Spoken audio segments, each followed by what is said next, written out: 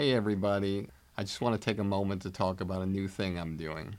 Over the years, many of you have reached out to me telling me how much you love the podcast, but also wish there were more personalized takeaways and more in-depth interactions with our guests to hear what they think about comedy. This is why I'm now launching my new digital academy, Blueprint for Success.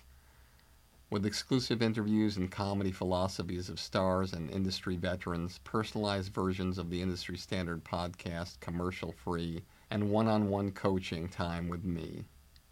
Blueprint for Success will give you the powerful tools that will take you up the elevator beyond the competition and reach the highest possible levels to achieve your dreams. Whether it be stand-up, sketch, improv, acting, writing, producing, directing, hosting, radio podcasting, social media influencing, or even if you want a career behind the scenes as a manager or an agent. Now I'm here to help, personally. We'll go on an express train of comedy and entertainment like nobody else has before. You can find out more about Blueprint for Success and the comedy business on my website at barrykatz.com. Together, we'll take your career where you want it to go. If you, right now, were given, if the committee came down and the committee said, we're going to give you a castle in Ireland or Spain, 50 people there to run it, and you'll never have to run anything in it. It's going to be perfect forever. And we're going to give you $100 million. And all the cooks and all the winemakers or bartenders you could want. And I always say the first night you're there on the ridge, on the terrace, in a parapet. Is that someplace you can sit? If at that moment when you put you have a flagon of mead, whatever that is, and you put your legs up on a table and watch the sun setting over the Atlantic, and just as you're about to think how relaxing this is, remember, part of this deal is you can never, ever be a performer again. Part of the deal is you can never, ever write stories again, write anything again, write jokes again, perform for people again. And that's a never. But look at what you get. And I always say, if you make that deal, you're the dumbest man in history.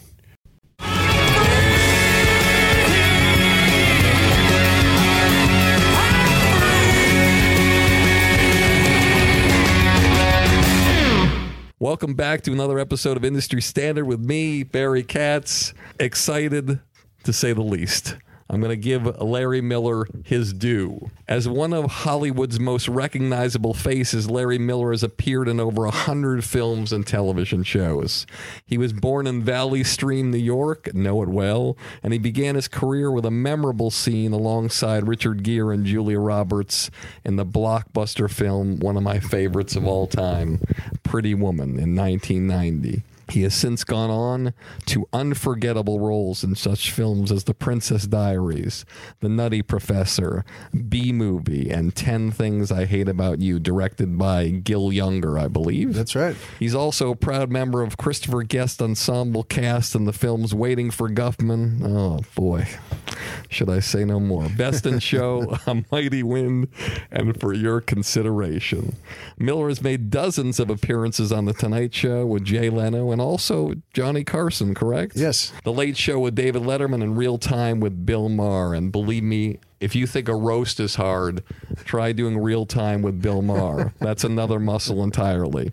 He has also starred in his own HBO comedy specials and on Broadway in Neil Simon's hit play The Dinner Party.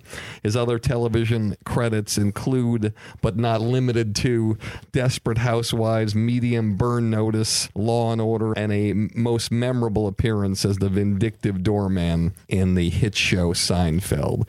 Miller currently hosts the well-respected and well-listened to, always in the top 50 or 100 podcasts on iTunes, The Larry Miller Show, where he unleashes a barrage of humor about the absurdities of everyday life. Let me tell you something. You think a podcast is hard interviewing people? Try doing a podcast where you have no guests every fucking week, and you kill it, and people tune in more and more, and it gets bigger and bigger every single week. In addition, he's a contributing humorist to the Huffington Post and the Weekly Standard, as well as the author of the best-selling book, Spoiled Rotten America. Miller frequently tours the country with his own one-person comedy show. I know you're going to like him a lot because I love him. Please welcome my guest, Larry Miller. Boy, I mean, sincerely, that's a heck of an introduction. I mean, that's even from heaven. My parents could look at each other and just go, well, that was pretty good. Well, we could arrange that. Is that what they said to you when you were younger, when you did something? Well, Larry, that was pretty good. We had a great time. They were great parents, and I don't have a tough story about childhood. You have to have something, because it's my belief, and you can shatter this belief, that in order for somebody to be as great as you are at comedy, acting, and writing, you had to have had a hole blown through you at some point in time in your life. What was that? Well, for years I would have said, gee, I don't think so, but now I'm looking back and inside and thinking, I must have had something. And, you know, it was a Little League paper out kind of neighborhood, and my parents were tough people, and in the best sense of that, and they knew how to really get along and get by. There was nothing shy about them. You know, and there's a line in my act, in fact, about them, my father had 3 jobs and went to school at night. If I go to the cleaners and the bank in the same day, I need a nap. And that is a theme also, is that everyone knows, you know, that our parents, you know, I have a theory that the parents are twice as tough as you, and their parents were twice as tough as them. How that's even possible, I don't know. And the great-grandparents, same thing, tough. And that's how by the way, that's how you, well, settle a country and make it and build it. You know, that art, they were all, whenever they came to America, in this case it was my grandparents and then one generation before, but they were all such tough people. They would, you know, getting these wagons. I imagine sometime, well, they could be hitting the wagon at a boulder. Nothing stopped them. They would just, the dad would just lean out and go, and just eat through it. You know, they would, just so tough. I imagine sometimes, seriously, going up to a covered wagon. Obviously, it's a fantasy of where the family's ready to go. And they're even starting from somewhere in Ohio, and they're heading west. And that if you tapped your finger on that guy's shoulder, on the father's shoulder, and he turned around, if you wanted to ask him something, what would that face look like when he turned around? And I think it would be something we don't look like, that we don't act like, that we are not, that it would be something like just it'd be a male adult. You know, just tough as nails. Nothing stopped them. I think that's really laudable. I think that's really, so what was it? What was the hole blown in me? I don't, maybe I don't know. I think that I was thinking before that we all had, in school, we all had fights or fist fights, but they never lasted very long. And it wasn't like fights with guns or clubs or something. I was thinking back on a couple of those. One of my friends, Billy Walsh, and I used to have a rule that we'll never run.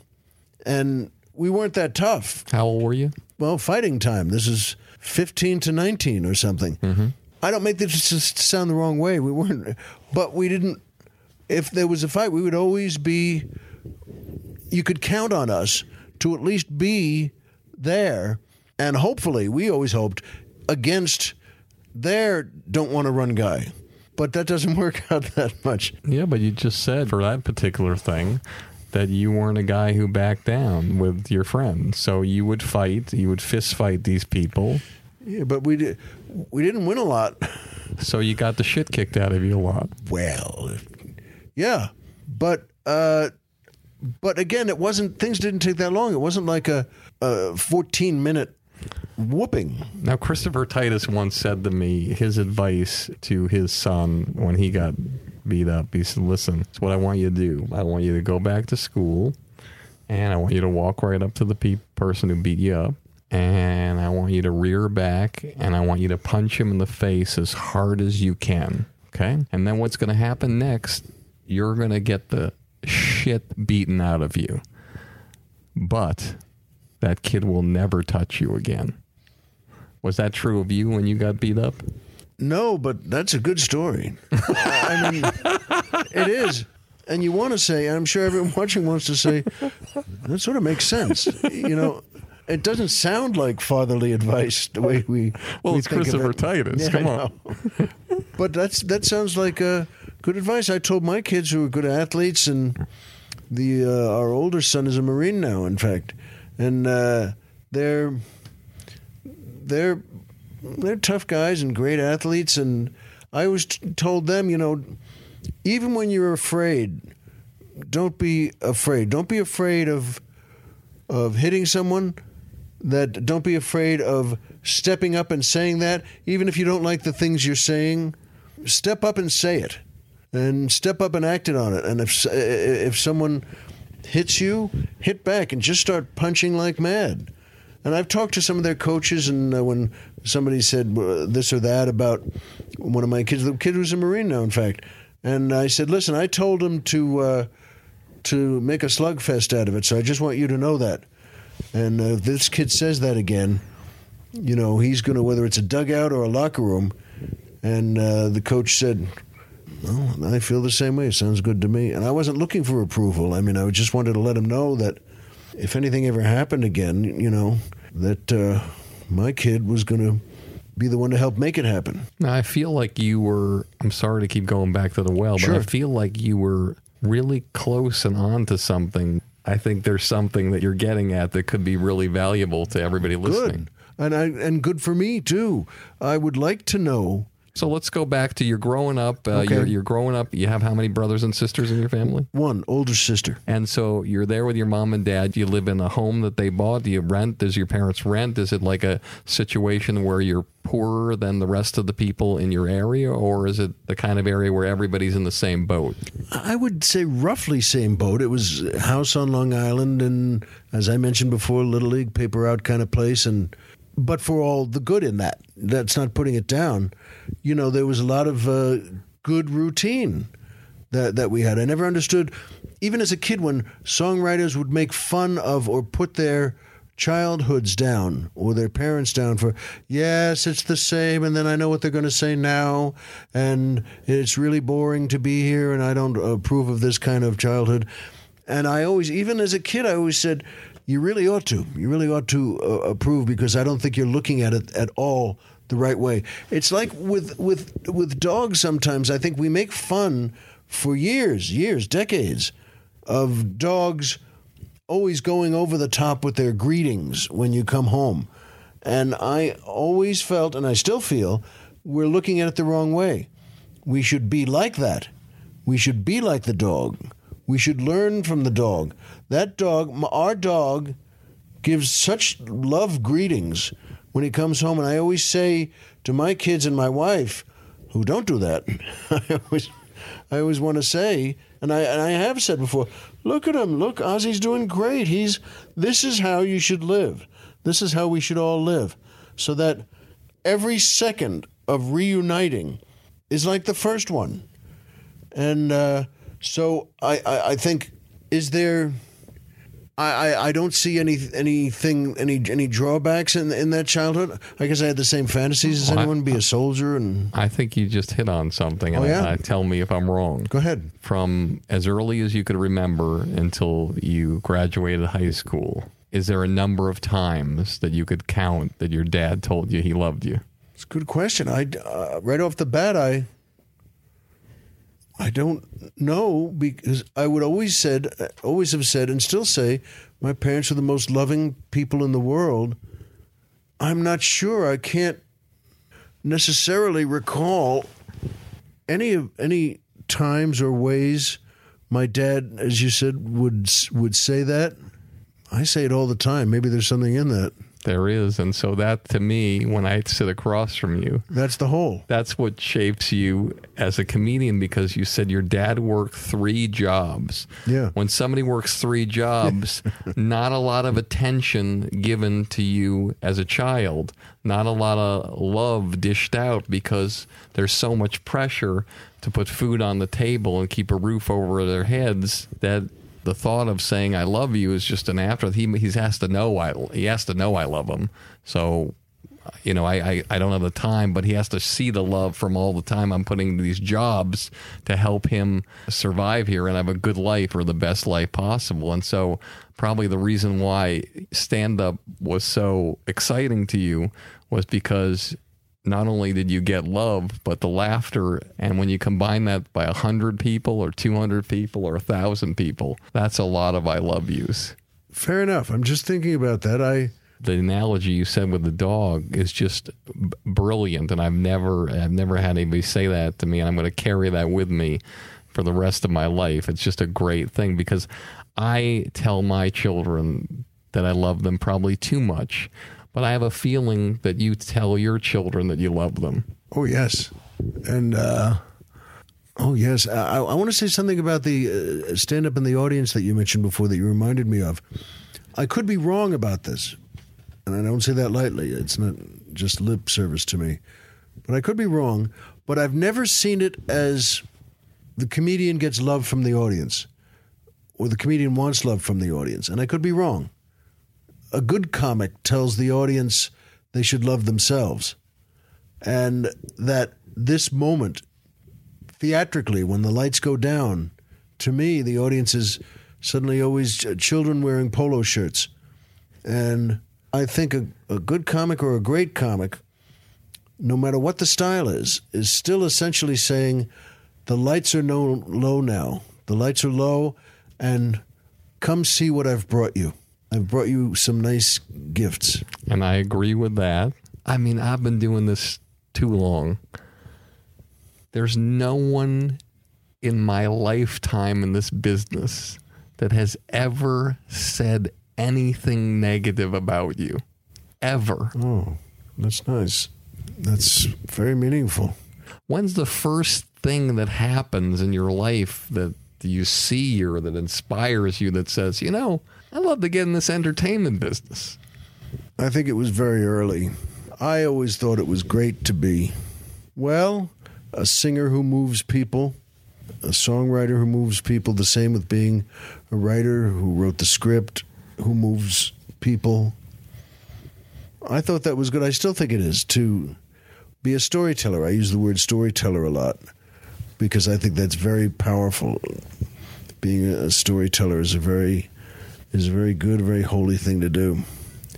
And the first time, I remember my mom playing one of those records on a record player. Now, there's a couple of words you might not hear a lot. But records that were plastic, orange records. They were not small, not jukebox-size records, but, and I think it was from Tchaikovsky's Nutcracker Suite. And I got the story of it. I loved the story of it, and thinking, wow, and he wrote this to get the story out. The music is beautiful, and for these, for people to sing or to ballet dance to.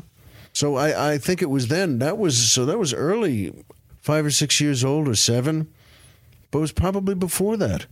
I've said this before. Any time a comic has come up to me and said over the years, you know what, I've about had it with show business. I've about had it with comedy. I would just like to get out, get something else, just get something easier. And I have said every time this happened, and I mean it every time, I say that if you right now were given, if the committee came down from hearing you say this, and the committee said, we're going to give you a castle in Ireland or Spain, 50 people there to run it, and you'll never have to run anything in it. It's going to be perfect forever. And we're going to give you $100 million. And all the cooks and all the winemakers or bartenders you could want. And I always say the first night you're there on the ridge, on the terrace, in a parapet. Is that someplace you can sit? It's a great comedy word, parapet. Yeah.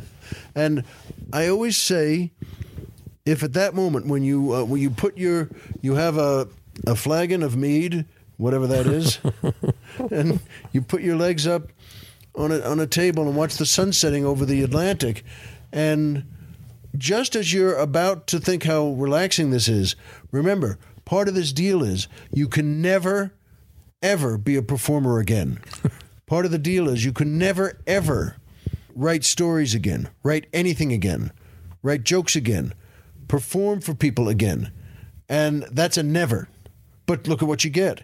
And I always say, if you make that deal, you're the dumbest man in history, because there is no second of sitting on that terrace that will mean anything to you. And it shouldn't mean anything to you because it's meaningless to you.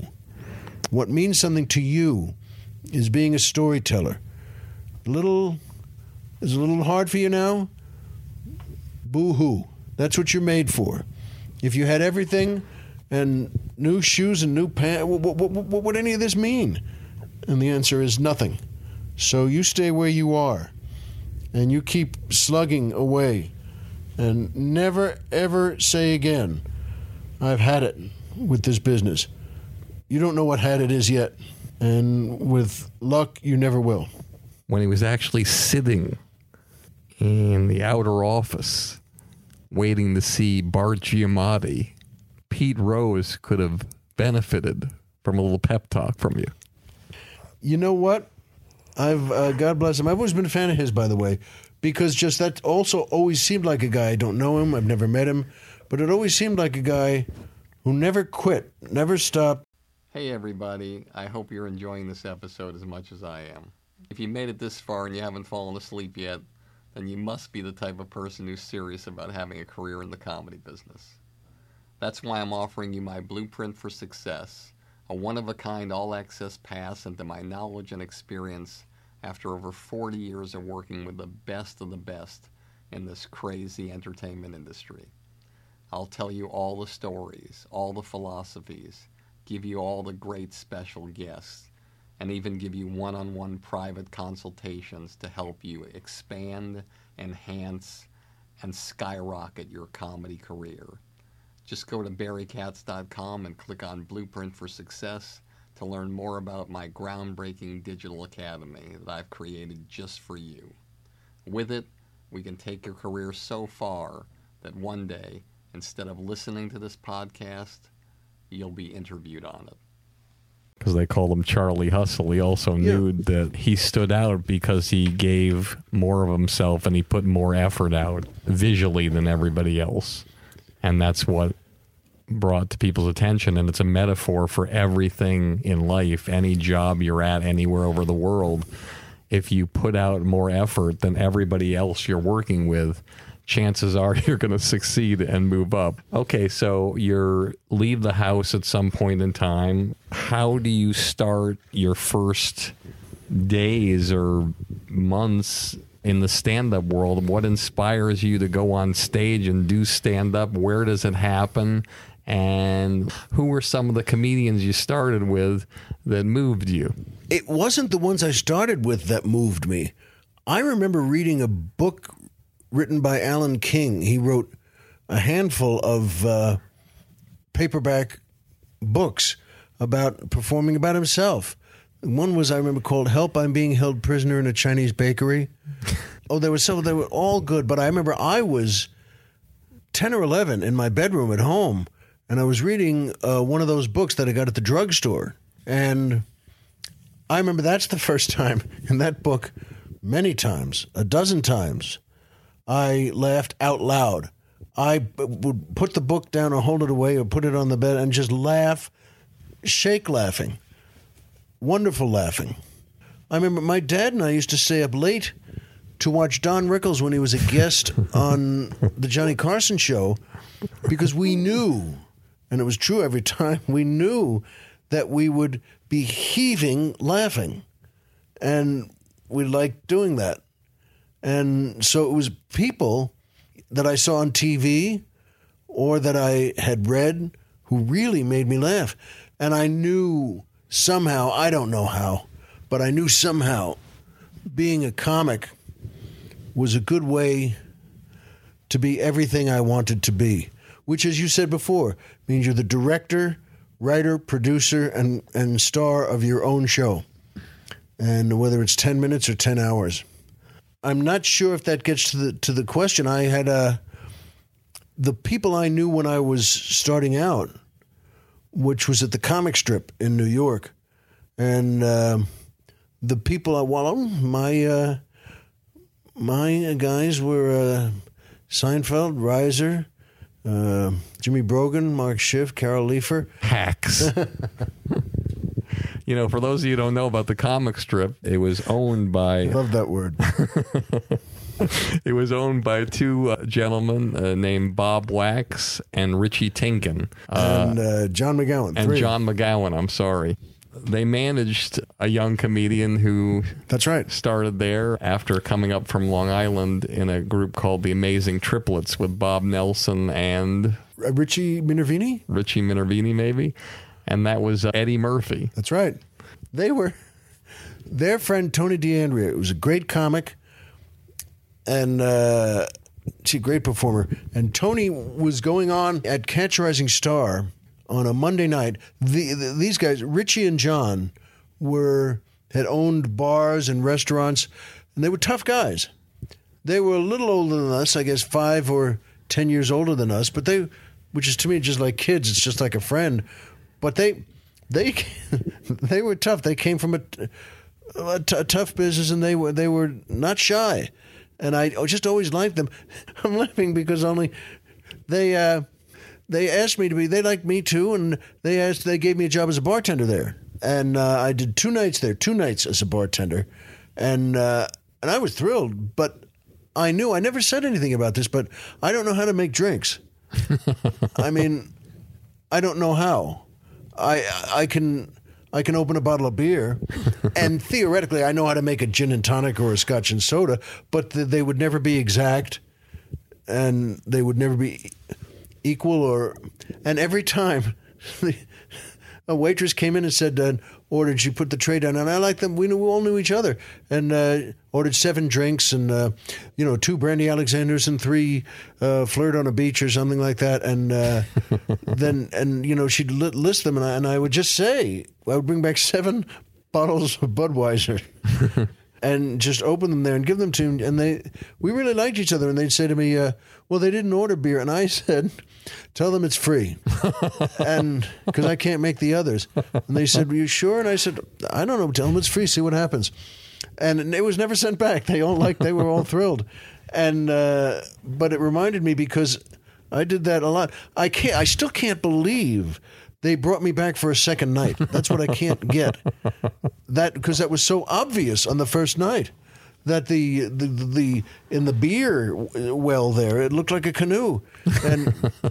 And I remember saying that at one point John came in, but a little late. Reiser had come in. He was going on, and he said to me, I was behind the bar with my leg up on the speed rack doing a crossword puzzle, and he said, hey, I wrote a new bit. Come on in and see it.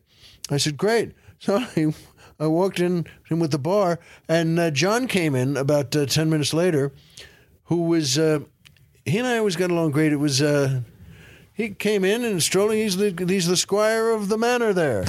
He owns the place. But he didn't, the waitress would say, hi, John, hello, ladies. And then he looked around, the first thing he saw, of course, was there's no bartender. That's a serious sin.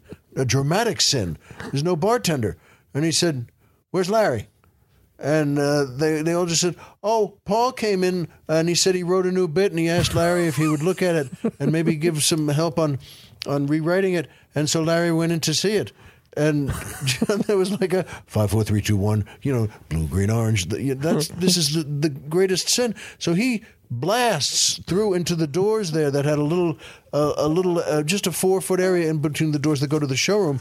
Just as I was a swinging door there at the Comic Strip. Yeah. in many senses. And he said, before he could even speak, I didn't pick things up really quickly. I wasn't that fast on noticing things. And I said to him, "Oh, hi, John." And he got out the question, where are you? Where were you? And I said to him, because it was so natural, I just said, "Oh, but Paul came and he wrote a new bit, and he wanted me to see it, and I did. And it's a good bit, by the way, but I think he can rewrite and put one section in front of the other." And anyway, I might have said anywho. I just, I'll be back at the bar, and he didn't even react. He couldn't understand. Richie and John were great guys, but they couldn't quite understand all these kids from Long Island and New Jersey and Westchester who were wearing Levi's and sneakers and telling jokes. A few years later, John and I, who'd become friends, were at another place, and we always ordered beer together because he liked cold beer, and so did I, and we'd split bottles. And he just said to me, we got to talking about this. He said, "Yeah, it took me a while to understand you guys. I don't think I still do. Is that I thought, well, that thing with like going to see Riza, leaving the bar, he said, I didn't know what to do. I thought I'd have to take you to Jersey." And then it hit me a few minutes later. He didn't live in New Jersey, and he wasn't kidding. Take you to Jersey didn't mean and bring you back from New Jersey. It meant, go to that area around Giant Stadium. It meant recreating Aaron Hernandez. It meant yikes. And at any rate, but that didn't. Were you performing while you were bartending? Yeah, sure. Tell me about your experience in feeling in your mind, like the moment where you said to yourself, "I'm never going to have to work a job like a bartender ever again. I'm going to make all my money now as a stand-up. I'm going to pay my rent, and I'm going to pay my bills, and I'm never looking back." I don't know that I ever had a moment like that or reached a level like that of thinking. I kept growing as a comic, which really pleased me, made me very happy. You get to be an A-act, we used to call it, where they could be then an MC and start to get higher. Those were also the years when comedy clubs were starting to pop up all around the country. And that was good too. But I also knew, I'd like to be an actor too, and I'd like to be a writer too. And so I'm not. I remember Jerry telling me a couple of things of Jerry Seinfeld. Yeah, and then saying, "Hey, this is great. They made you an A-act now," and he was really proud of that and pleased with that. And I said, "Oh, all right." And he knew with me too that he'd look at me and say, "You're really not hearing that, are you? You really don't understand what that means." Well, I did maybe, but I didn't, and I just kept doing. There's still a lot for me to learn, but I just kept working as a comic and getting all the stories about what working as a comic means and loving it, really loving it, never being embarrassed or shy about anything, even the jobs that didn't go well. I was just recalling there was one in Ottawa, in Canada, where they kept you at a motel. All the comics, they bring you up, and I think it was called the East Wind Motel. And it wasn't a nice place at all. It was like a single-room occupancy, which is a guy died next to me in the next room. But you don't think of these things. I never thought of, well, we didn't even know at the time you could just call the owner and just say, "I can't do this. You got to put me in someplace decent." We just stayed there. It's the kind of place where, and Jerry's room too, they put us all in the same room week after week. It had a hole in the window, and it was just a thin window pane, but a hole in the glass that was stuffed with newspaper. I never understood why newspaper became the thing to do. But no one ever said, "Can we fix the window? Can I get another room?"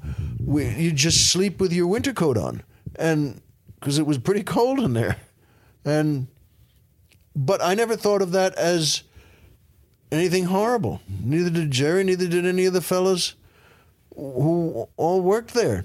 We just thought, boy, that's a little crazy. We never thought we were crazy for not saying, can you get me out of here? And so I loved all that. I never thought that I'm really doing it now, even though I knew I was doing it now.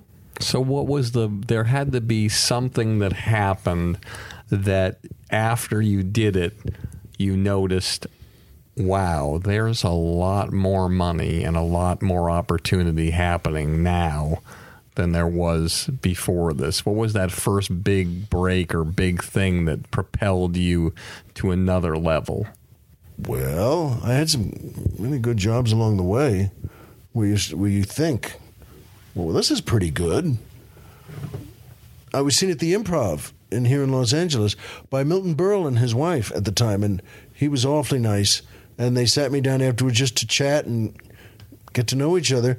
And he asked for my number. I gave him my number, and he put my name in, and they hired me. They hired me for a big Western charity ball that happens in Hollywood all the time. I don't know what this means, by the way. A circular motion with your finger in your hand. But it was in a big room, and it's where it was famous. I'm sure they still keep doing it, but it's where everyone dresses like the Old West. But everyone meaning stars and stars, beautiful women and handsome men, and they all came to this place. How did you dress, Larry? I got a Western shirt, pearlish buttons, and to me that was, so I wore a pair of jeans and a Western shirt. I'm not someone who looks that. I could do this. I'd love to do it in any movie. I'd love to be in another Silverado, but it's not that wearing a cowboy hat, I look like a cowboy. It's not exactly that. It really isn't. I put on a Western hat, a cowboy hat, and even cowboys, even someone would land from Mars and look at me and go, that doesn't. And but I did that, and Nancy Sinatra was in the audience, and she called her dad. She was very sweet and called her dad the next day and said, I saw a guy last night. And she said something very nice, the guy you ought to use to open for you. And a few days after that, I got a call from Jilly Rizzo, who was his manager, who was a well-known restaurant owner, and they were the best of friends. And I rented a tuxedo and went to Las Vegas and opened for Frank Sinatra. This is the kind of stuff that you always want to hear. You, in any walk of life, you do great work. Somebody sees it. They talk about you. But what has to happen next is the next time that person sees you, you have to be equal to or better than the way you were with the last person. And then when people see you there, they talk about you to more people. And then there's bigger people, more important people. And then you have to do better or equal to what you did before. And so that's what you did. So take our audience through your stomach churning, your mind of that flight to Las Vegas, and from when you get off the plane to when you go on and meet Frank Sinatra and go on and perform as well. How does that go? Tell us about it. Well, it was pretty neat. I don't think I was nervous, and I would say it if I had been. I rented a tux and packed it in with my other stuff and flew to Las Vegas, and I was staying at the hotel there. It was then the Bally Grand Hotel, and it's, well, Frank Sinatra's always going to work in nice places, but I mean, at the time, then I didn't have anyone with me. I didn't have a group or friends. I still wish I had brought my parents out. In fact, I can't believe I didn't do that. But so that night, I had a dressing room. I brought everything on. These are really big, nice dressing rooms. These are like little homes. It's like an apartment, but not a small one. And it's just a dining room and nice furniture. And when I started looking around, I say, it was like this. But I mean, like this. Yeah, like shiny black stuff and really nice, comfy everything. And I hung up the tux in the dressing area, and it had a dining room, kitchen, bedroom. It was a nice place to live. But I had that first night, and I went there early. I went there at 4:30 or 5 because, number one, where else am I going to go? Number two, I thought that was neat. Look at this. I'm opening for Frank Sinatra. So I went down to the dressing room and hung stuff up and then just sat quietly against the wall in a plastic chair, just sitting there. And that was fine, too. And then I started to a certain point. I looked at my well, I want to get dressed, I guess. And this was probably about 6:30, 6:45. And I just did especially what guys do, I guess. I just took my clothes off. And I was going to wear boxer shorts, and so I took the pants, down around the ankles. I took shoes and socks off, and at that point I heard a knock on the door, and I just looked around, and there was the door open. There was an older fella, looked kind of like a butler or something, and I'm standing there. There's no shirt, and I was going to change underwear, so the underwear was kind of down. And the pants are down, and I'm barefoot, and I just looked over there, and he looked out to me and just with a smile and just went like this to me. So he waved with his finger. Yeah, and then he walked away and left the door open, and what in the world is that? So I just did the Frankenstein shuffle with your pants down, and the underwear was down, hanging. It was just ridiculous. And at that second, I got into the center of the room, the living room area, heading to close the door. And at that second, Frank Sinatra comes around the door in his tuxedo and all ready to go on. And it won't surprise you to know he looked pretty good. I mean, that face and the blue eyes, it was just like everyone would say, just, holy mackerel, there's Frank Sinatra. And I'm just standing there the way I was, and he came up to me, and right up to me with a smile, he just said, Larry, I just want to tell you, my daughter Nancy says you're a very, very funny man. And he said something, just nice stuff, and just said, listen, you're going to do great here. We always get good people, and don't worry about anything. He said, and listen, after the show, I'm going to have a little party in my dressing room there. So, you'll please come over and join us. And I wasn't really even saying anything. I was just kind of, oh, okay. I didn't, and I was just smiling. And he even gave me, I think you have to be, an Italian star to do this, to be able to do the pinch and the... So you pinched your cheek and slapped but with your pants, in great ways, though. I mean, it was with your boxer shorts around your ankles, everything. and he did, but he was so nice, and he said, and he gave me a little wink, said, "You're going to be great, and I'll see you afterwards." Oh, yeah, and then he just turned and walked out, and then as he's walking out, he said over his shoulder, he said, by the way, if that's in your act, I hope you close with it. and then he closed the door, and we've just met Frank Sinatra. You're in Las Vegas for the first time. You're going to open at the hotel there, the biggest gambling place. That's all pretty great. In terms of thinking, well, I'm in show business now, I guess. And that night after I did my set, and they wanted an 18-minute set, and that's what you do, because if you're a pro, you don't. Well, you just do it, and that's anything else is stupid. But as I would finish, I put the mic back in the stand and just kind of nodded and smiled and waved, and. I could hear the band behind the curtain. They had the curtain behind me, only a few feet behind me that they were going to lift. So the band, the orchestra, just striking up softly, but everyone heard it. And even the striking up just sounded like the coolest thing in the world. And so I started to walk off stage right, and Frank would come on without an introduction. I mean... Please, who needs to tell him? Our next performer you've seen many times. So he comes on, and he's got his own mic. Somebody kind of darted off and took the one I was using, and then he every night, starting with that first night, he'd say to me, wait a minute, Larry, come over here, Larry. And I turned around and kind of walked back to him, and he put his arm around my shoulder, and he said, Larry Miller, funny man. Come fly with me, come fly, we'll fly away. And he started saying, and the band now with the curtain up,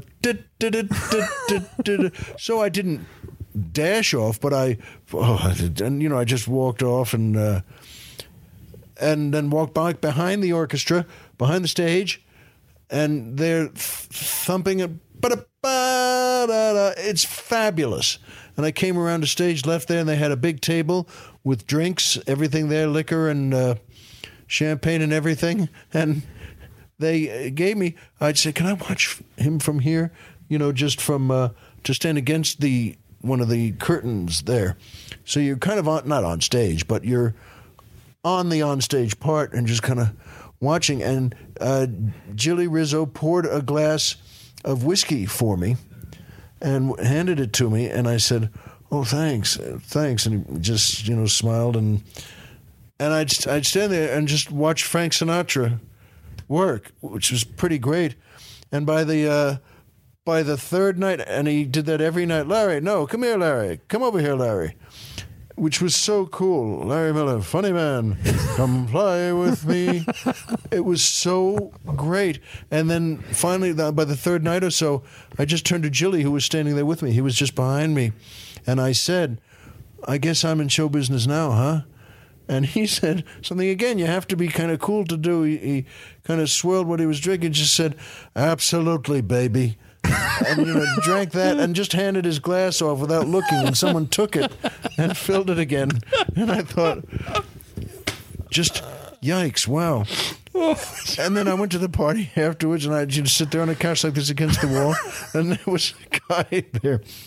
He wanted to know what Los Angeles was like to me, and he was, if you called Central Casting for tough guy who owns everything, including the building you're in or something. But he was a tough guy, and he was saying things to me like, I believe in a frontier justice. That was one of the phrases I remember. And I'd say, and it's just me and him. And I'd say, oh, well, yeah. And he said, you believe in that too? And yeah, I don't, because I can, what does that mean exactly? Is that something I have to do now? But he was just great to hang out with, and I was sitting there, and I had a drink, but it didn't seem like drinking was the thing to do there or then. And this is Frank Sinatra. It's a fabulous party. I don't know how many people. It gets about 20 people there, and 7 or 8 really pretty women, like very, very pretty. Did you get a lot of action back then in Las Vegas? No, not in any kind of real sense. No, I was just... Hey everybody, let me remind you one more time about my new Blueprint for Success.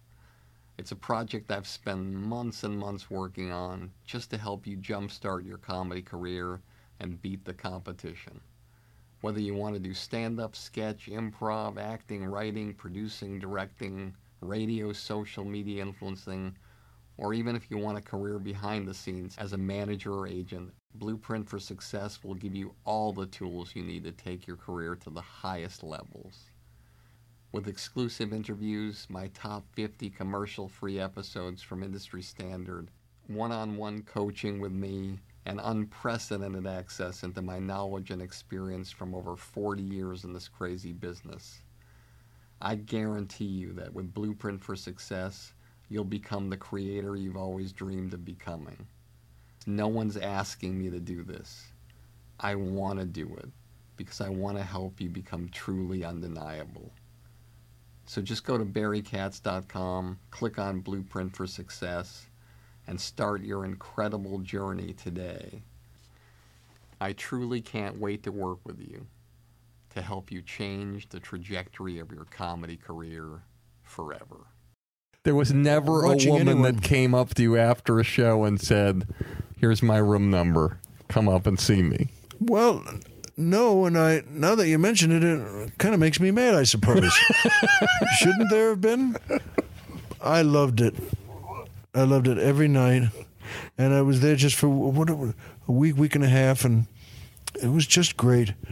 And that was pretty sure. There are fellas who've done all sorts of things, or they've written with Frank Sinatra or been in movies together. And well, I'd like to have done all sorts of things, but I can't beat opening for him in Las Vegas and loving it and being absorbed and being liked. I can't help but think, as you're telling the story, that in your early years, you would sit with your dad at like between 11:30 and 1 a.m.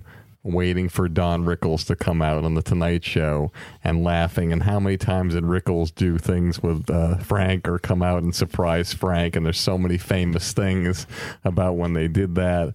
And the fact that you there in your small town in Valley Stream are watching it on your, with a TV probably that had pliers and a rabbit ears or whatever it was. Yeah. And then just a few short years later, you're opening for Frank Sinatra in Vegas, where Don Rickles had opened for Frank early on and had worked with Frank. That's just an incredible thing. And it's amazing. And how did you address Frank Sinatra? Did you call him Frank or Mr. Sinatra? There wasn't a lot of addressing necessary. Man, I'm calling from 1 second. Hey, Frank. There wasn't a lot of calling necessary. I just loved being there. It was great. Fantastic. It was neat. Sometimes I knew a couple of people there who were working in Las Vegas also, and sometimes we'd get a bite together. After you could get a bite at, midnight, 1, 2 in the morning if you wanted. Well, you know that. Everyone knows that. Las Vegas is open late. It is. All right, so we got your first real big personal appearance break. Talk about your first national television appearance doing stand-up and that break, or the first big one, which I imagine might be The Tonight Show with Johnny Carson. I was on the David Letterman show several times before that, and the Merv Griffin show several times before that. Those are all great, and that's no kidding. And the John Davidson show before that. But the thing, I was very lucky, the thing you wanted, and every comic wanted, and not everyone got, was to be noticed. Jim McCauley was seeing people at that time. Jim McCauley was a famous producer and talent scout for The Tonight Show. That's right. And he's passed on now, too, and he hired me. He said you could do the show. Not the first time he saw me, but the second or third time. It's well documented that Carol Leifer auditioned for the show between 20 and 25 times. Oh, how do you like that? Well, it goes to show you, that's another thing about show business. Do you stop? Do you go to a castle in Spain? No. You keep whacking away. You redo it and you whack away again. And there's a good story involving another suit of clothes about the Tonight Show. I was lucky. I did it a few times, and it was wonderful. And all comics wanted to get the big okay from Johnny when you looked over there. There were several different things that happened on the Tonight Show, but we'll just go with 3 of them. If you didn't do that well, or you didn't think you did that well, he would just say your name and we'll be right back. If you did well, he would look over and give you the okay sign with his fingers, with your thumb and forefinger together in the O and your 3 fingers up like that, and you knew you were going to come back. And in about 6 or 7 different cases, you were called over to the couch on your first time on The Tonight Show, like Stephen Wright or the late Skip Stevenson or Freddie Prinze. Yeah. But for most comics, they were just hoping to come back, and you got the okay. Yeah, which was pretty great. And then I was called over to the couch, I think around the 4th time, and which was pretty great too. You sit there and just you're walking over to Johnny Carson, closer than this. It's such an honor. It's one of the greatest honors, and most comedians never get that, no matter how many times they've done it. And you don't know that he's going to call you over. Right. You prepare in your mind for a bit or something to say that you can work in, but you can never really prepare for what's about to happen. So take us through it. It was just wonderful, but not because I did anything. I was just sitting there, and he was closer. And as I sat down, he said to me, "Good stuff," and with a big smile. And I said, and thank you. And he said, "We'll be right back." And then during the commercial break, he talked to me about one of the bits I did. And, how maybe, reversing this or doing that. And I just said, wow. And I can't remember what he said because I was just buzzing that I'm talking to him and he's giving me tips. It's just great. Here's a good story I don't think anyone's ever had. I was on the show again, a few times later or a bunch later, maybe 10 times. And I was thrilled every time. I never took it for granted any time. And in the makeup room there, I went back into my dressing room, which was just across from the makeup room, and Dana Delaney was on the show.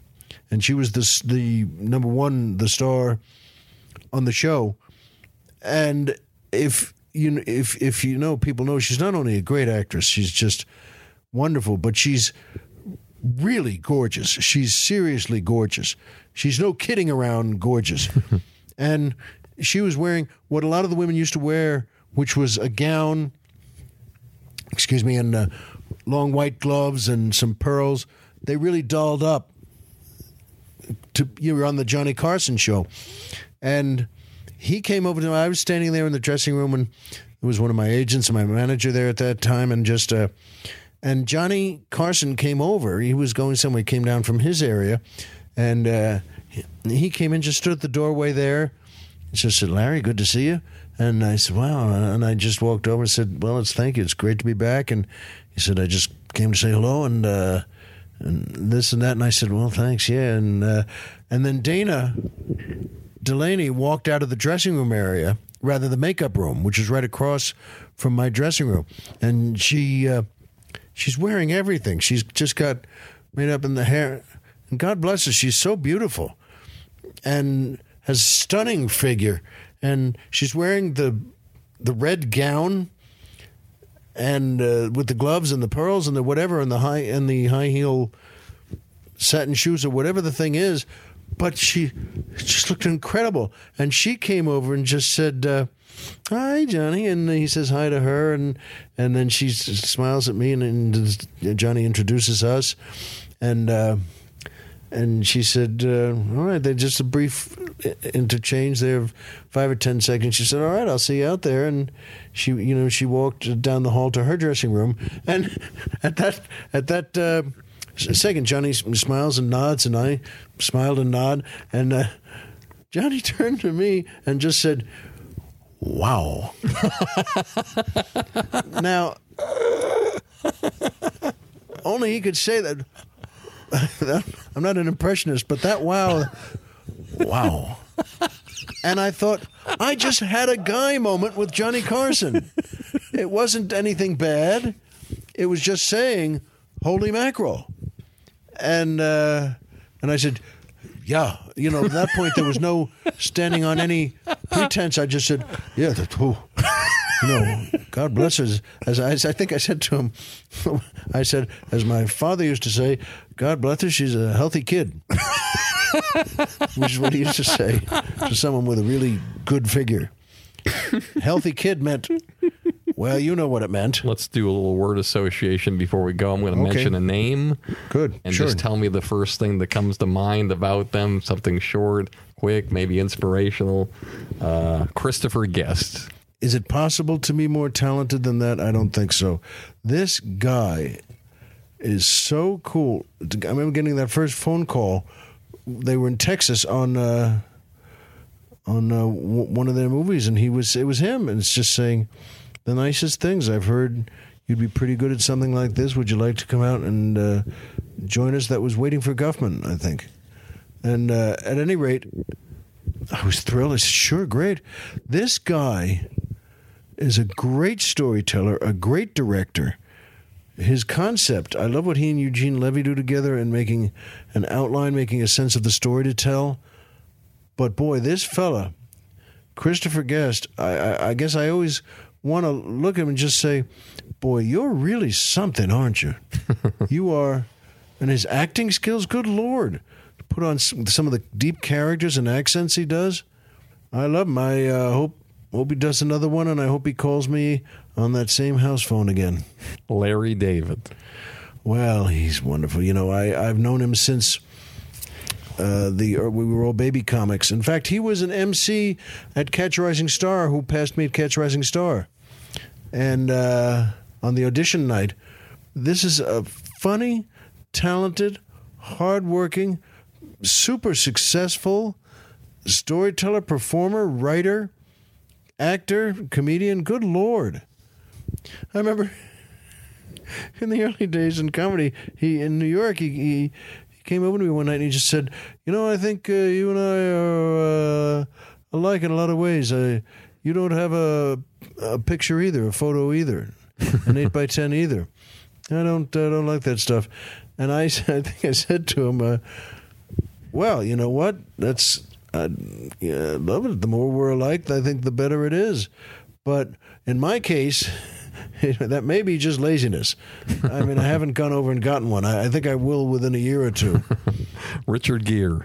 He's so gracious, so talented. You know, this guy is a great actor. And it was a treat. He's always has such a kind greeting when you run into him. It's a treat to work with him on a couple of those Gary Marshall movies. And I mean, come on, he's wonderful. You know, even starting with Pretty Woman, you know, he and Julia Roberts as stars at any second, you know, could have gone over to Gary Marshall and said, oh, who is this guy and why are we going by, you know, these things, or he's improving this and that. But they never wanted to do that. They never thought to do that. They enjoyed it, and they knew that it was Gary Marshall doing a really good, different job. Bill Maher. Oh, Bill Maher. We've been friends since the early days.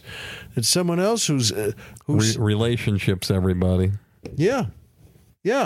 And but that's someone else who works his butt off, and talk about success is carved out.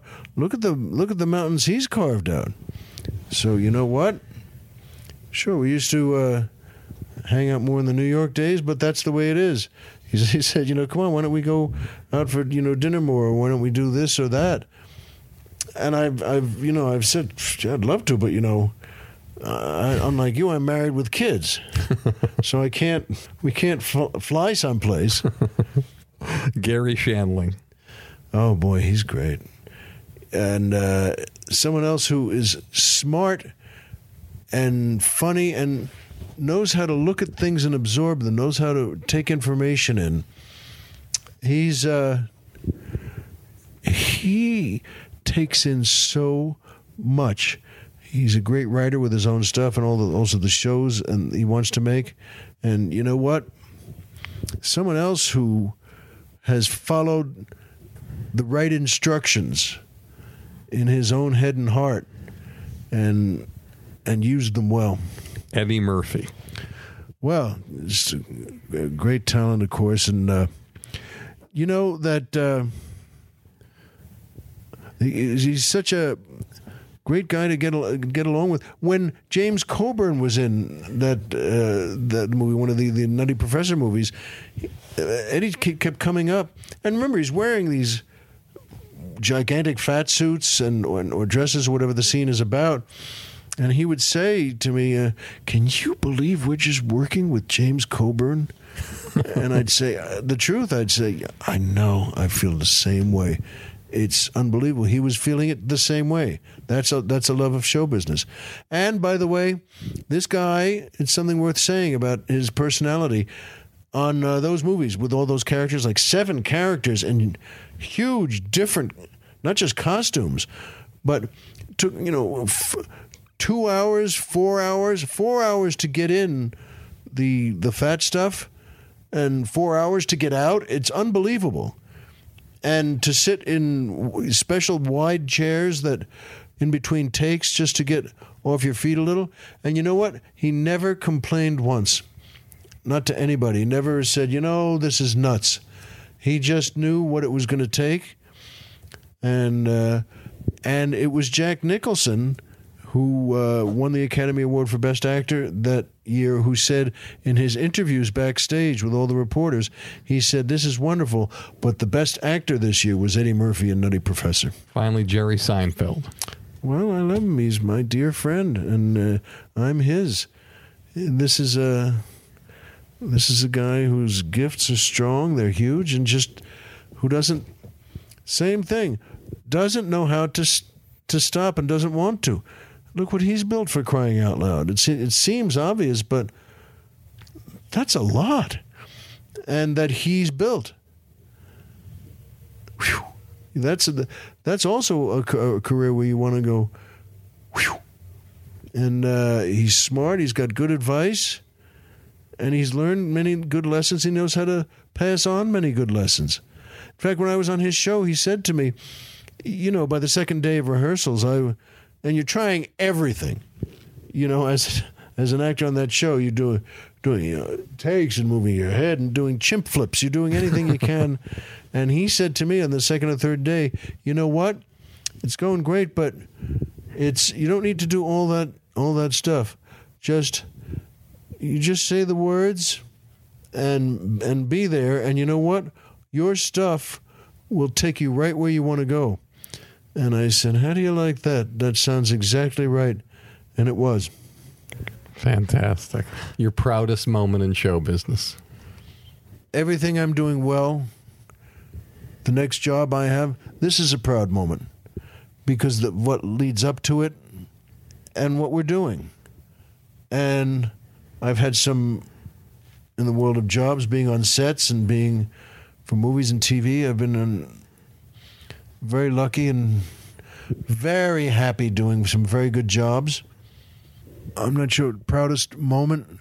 I've won a couple of awards, and that's nice, but it's not, wow, I'm so proud of that. I guess I meant what I said. I'm proud we're together now, but then I'll go home and get ready to pick up one of my kids at school, which is a great moment. Hey everybody, thanks for listening to the podcast. I want to talk to you about an amazing documentary that I worked on a few years back called I Killed JFK, which was unlike anything I ever did in my life. It's centered on a man who'd been in prison for 30 years, who was the only person in history to have admitted to killing Kennedy, and his story is unbelievable. He started as a runner for the mob. He was hired to drive 2 hitmen from that city around Dallas, and he ended up being the guy who calibrated their weapons. And he was there that day with one of his own and took the fatal shot that killed John F. Kennedy on the grassy knoll.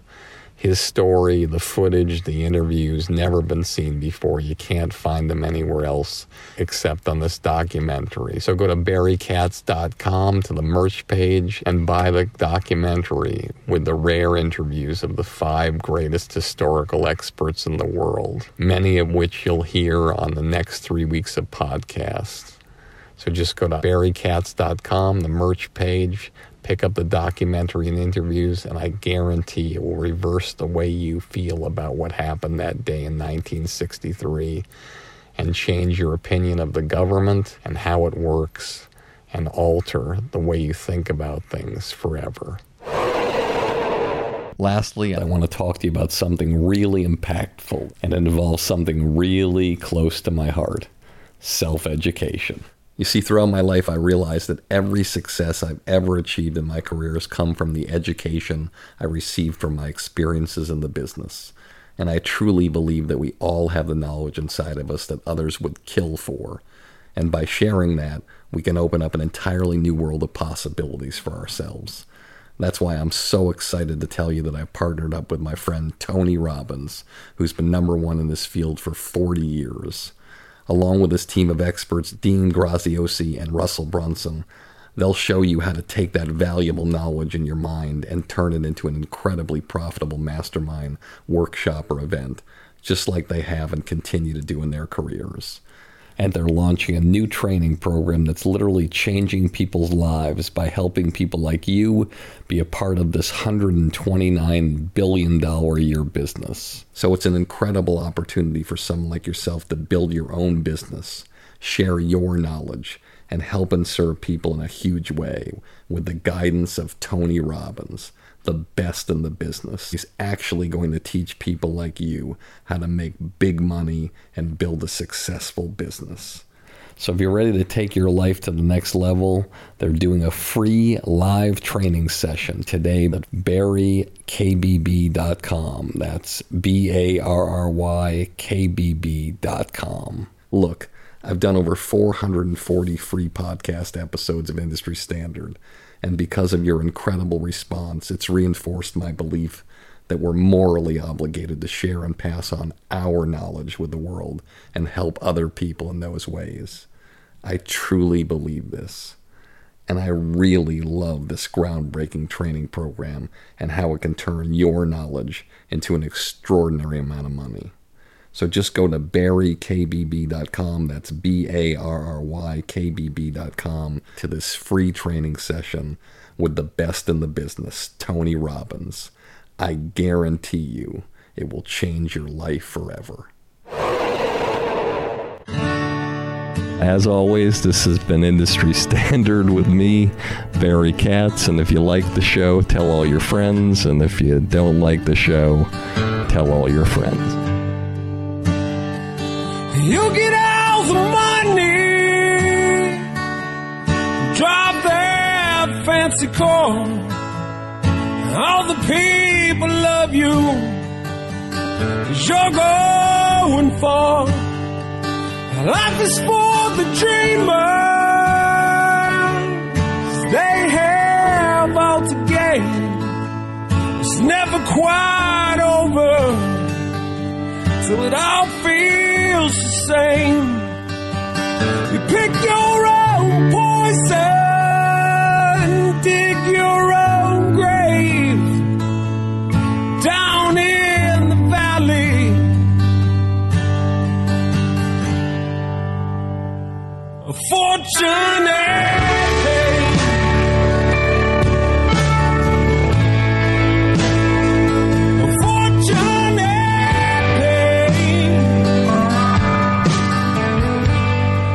Thank you for listening to Industry Standard with Barry Katz. If you'd like more info on our schedule of new episodes or how to reach Barry through Twitter, Facebook, or email, go to barrykatz.com. Before you leave, please take a moment to subscribe to our podcast, leave a comment, and rate it, even if you think it blows. Thank you for your support, and have a great day.